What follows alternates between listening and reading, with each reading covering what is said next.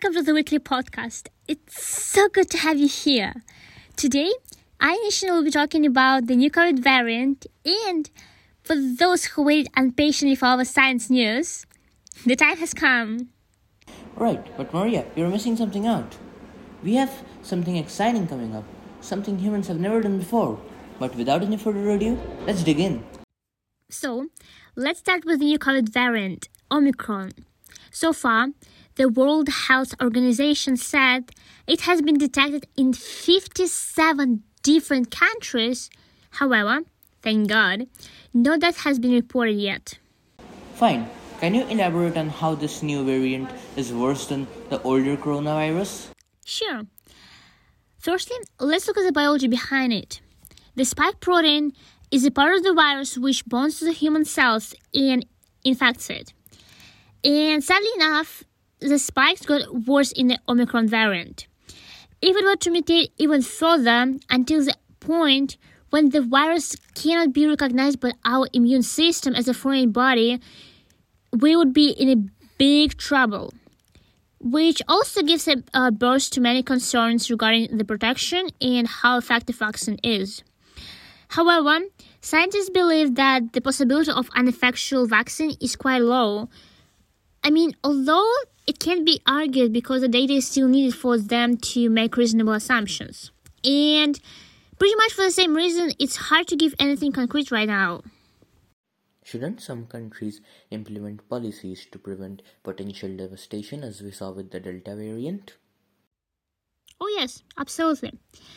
For example, Germany is planning to allow unvaccinated people to only go to essential shops and services, as well as it is considering to introduce mandatory vaccination for its residents. However, it could be easily swapped by the new leadership of Team Scholz, who came to power this Tuesday. On the other hand, Austria had already announced compulsory shots for its residents starting on February the 1st. But Germany and Austria are high-income countries with really good economies, which could allow the transaction to happen. But what about African countries? Well, it is believed that this new COVID variant poses an issue of vaccine inequality, with around 65% of people in high-income countries having had at least one dose of vaccine against coronavirus. While for low-income countries, the numbers are pretty low, just over 7%. Taking this further, a number of local businesses, as well as transnational corporations, and domestic economies are also affected. For example, the further restrictions on the tourism and visitors to South Africa, which is happening right now due to Omicron there, affects its economy. If you want to see some figures, in 2019, tourism industry contributed 6.9% of the Africa's GDP, or gross domestic product, while it dropped dramatically to 3.7% in 2010 due to the coronavirus pandemic. And honestly, I can't even imagine how much of a decrease will people see as this new variant is approaching us. Yes, it is very sad indeed, and let's hope this pandemic is over as soon as possible. But now I have some breathtaking news that will cheer you up. Ready? Sure. What is it about? Well, on 23rd November this year, Albert Einstein's notes, the original ones, got sold for around 11.7 million euros, or $13.17 million. It was sold in an auction house named Christie's, which is in Paris. People at the auction estimated the notes to be worth around 2 to 3 million euros, but the results were far higher than estimated. The notes that got sold were a bunch of around 54 pages of paper. Around half of it was in Einstein's handwriting. It was a manuscript written by Albert Einstein between 1913 and 1914 with the help of his close friend named Michel Besso, who was also a physicist. In these notes, there were some instances where he made mistakes which revealed his thought processes that led up to the infamous theory of relativity, the theory that is the base idea of understanding black holes, quasars, and many other things that revolve around modern astronomy. and it has also laid the groundwork in modern technologies like GPS navigation. Another thing that makes these notes so special is the rarity of these. People say that notes of Einstein before 1919 are extremely rare. Honestly, how would you feel having your notes sold for that much money? If my notes were sold by that price, I would have been a trillionaire by now. Oh, by the way, talking about astronomy, we have some breaking news about the owner of SpaceX, Elon Musk, and especially about his problems with the release date of Tesla's new cars. So, on Wednesday, he posted on Twitter, quote, 2021 has been the year of crazy supply chain shortages. So, it wouldn't matter if we had 17 new products as none would ship. As you can deduce by that phrase, he announced that Tesla has delayed its Cybertruck and Semi to 2022. Other cars that were planned to be in the market by 2021 or this year has been also delayed due to supply issues that were created by the pandemic. But how true is it? So basically, the Cybertruck is a type of private car which somehow resembles the Lego car we all used to build. It attracted more than 500,000 people, according to Musk. And Tesla said in 2019 that the pricing will start at close to $40,000, while the same vehicle is a Class A truck. Wait a second. What in the world is a Class A truck? Well, it has a mass of 15,000 kilograms, and it is the second largest truck you could possibly wish to have. So yeah, it is pretty ginormous. And this truck is still in the vehicle development, since it was first announced in 2017. Tesla initially decided to launch it in 2019, but has postponed the date multiple times. And if you're wondering who wanna buy this kind of car, some big companies. So for example, Pepsi or Walmart and others have been placed reservation for the Semi, which Tesla expects will cost at around, can you guess the number? $180,000. Well, speaking of Musk, what does he remind you of when we talk about him? Advancement in technologies, right? And also the high-tech industry. Well, we have an epic news about technology. Humans have developed and launched to test a spacecraft that will deflect an asteroid. It is the first ever time humans are planning to move a space rock. NASA has launched the spacecraft on 23rd of November this year. Coincidentally, on the same day, Einstein's notes were sold. I can see a link here, can't you? Anyways, the spacecraft will smash into an asteroid, but for a good cause, of course. It will change the orbit of the asteroid that it will crash into. The name of the poor asteroid is Dimorphos. It is 160 meters wide, and the asteroid itself is not a threat to Earth. The asteroid revolves around another asteroid which is 5 times bigger than Dimorphos, and it is named Didymos. Dimorphos is a test dummy for testing our new technology to deflect asteroids' paths. This technology can be used in the future to deflect a truly dangerous asteroid.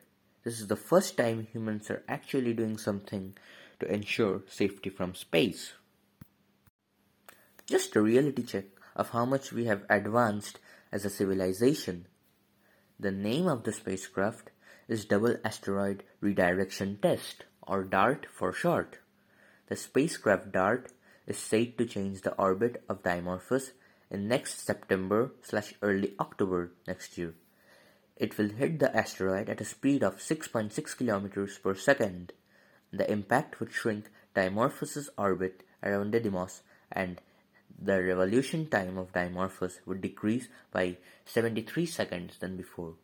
The glorious moment where DART hits the asteroid will be captured by an Italian probe named Lycia Cube. Honestly, this is really good, since humans are finally looking up and doing something to protect us from space. Well, maybe. Doomsday will remain as a story because we might become invincible even from cosmic objects because of the science. True, maybe one day. But might I add that there is still a lot for this technology to develop. If we continue using the current technology of crashing real spacecraft into asteroids to prevent them from hitting Earth, it might not be financially feasible, as making and launching a spacecraft is very costly. What about an asteroid that is really massive? Simply a small spacecraft might not be able to deflect it hugely. There might be an urgent need for deflection because maybe an asteroid suddenly appeared. This happens a lot in space. We could never tell exactly, and that's why we need to make this technology cheaper and a lot more advanced. Oh, maybe we can use lasers in the future to deflect dangerous space rocks. I'm pretty sure scientists will figure out a way to improve this technology. Yeah, speaking of the future, let's talk about some awesome space news that is going to happen in the near future. Did you know that China is planning to build a spaceship which is going to be about 1 kilometer long? They are investigating how to make it currently. If they make it, it will be like a major strategic aerospace equipment for the future use of space resources, exploration of the mysteries of the universe, and long-term living in orbit. The main thing that the scientists are researching is the lightweight design methods that decreases the amount of constructing material for the new spaceship that will be lofted into space, hence reducing fuel and launching costs. They are also researching on technologies to safely assemble such massive structures in space. The research itself will cost up to $2.3 million and would run for 5 years. A former NASA chief technologist suggests that it is scientifically possible to make a spaceship this big, but it is extremely challenging in terms of the engineering aspect of it. But what is the biggest structure that is currently floating in the space?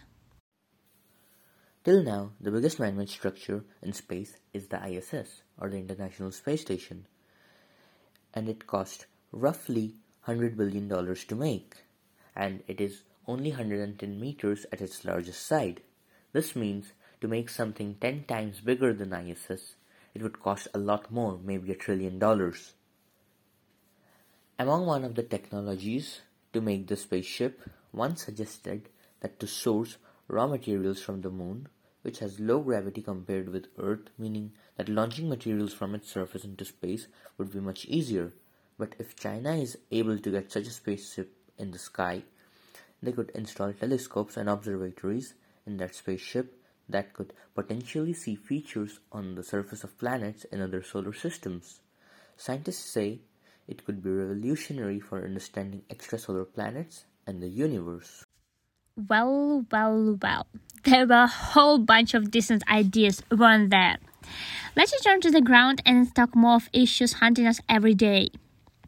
As the technology progresses and integrates even more in our lives, hacking is becoming a pretty frequent action. As such, it's not surprising that Apple sues firm NSO Group over the spyware. The NSO Group is an Israeli technology firm that was founded in 2010 and which is primarily known for its Pegasus spyware. Even though I did computer science for at least 2 years, doesn't mean I know what Pegasus spyware is. Well, this is a spyware which can pretty easily enter a smartphone and gain access to absolutely everything on it, even including your camera and microphone. Oh boy, I don't know about you, but I feel rather uncomfortable by the thought of someone looking through my data. Yeah, me neither. This spyware was primarily developed in order to track terrorists and criminals, but we can pretty much see some malicious use of it. It has been accused of several incidents and attacks against human rights activists and journalists in some countries. This raises a whole new concept of cybersecurity for the world and issues of freedom of speech. But let's go back to Apple. Its lawsuits accuse the company of using Pegasus spyware in order to hack and collect personal information, allowing human rights abuses of some of Apple's users. So if you want to buy a new Apple phone, wait a bit. Moreover, the investigation that was carried out earlier this year by international media suggests the use of Pegasus by security forces in totalitarian governments against journalists and activists in several countries. But did any country respond to this potential threat? Oh yes, absolutely. 1 month ago, in early November, the Biden administration has imposed sanctions against this company. The U.S. Department of Commerce said NSO Group was added to U.S. Entity list of the companies which are considered to be involved in the activities contrary to U.S. legislations regarding foreign policy and national security. Okay, that's it for today. I hope you enjoyed this episode. Next week, Eduardo and Clement will talk about Champions League results and more about football. So to all those football lovers, stay tuned for next week. Welcome to the weekends.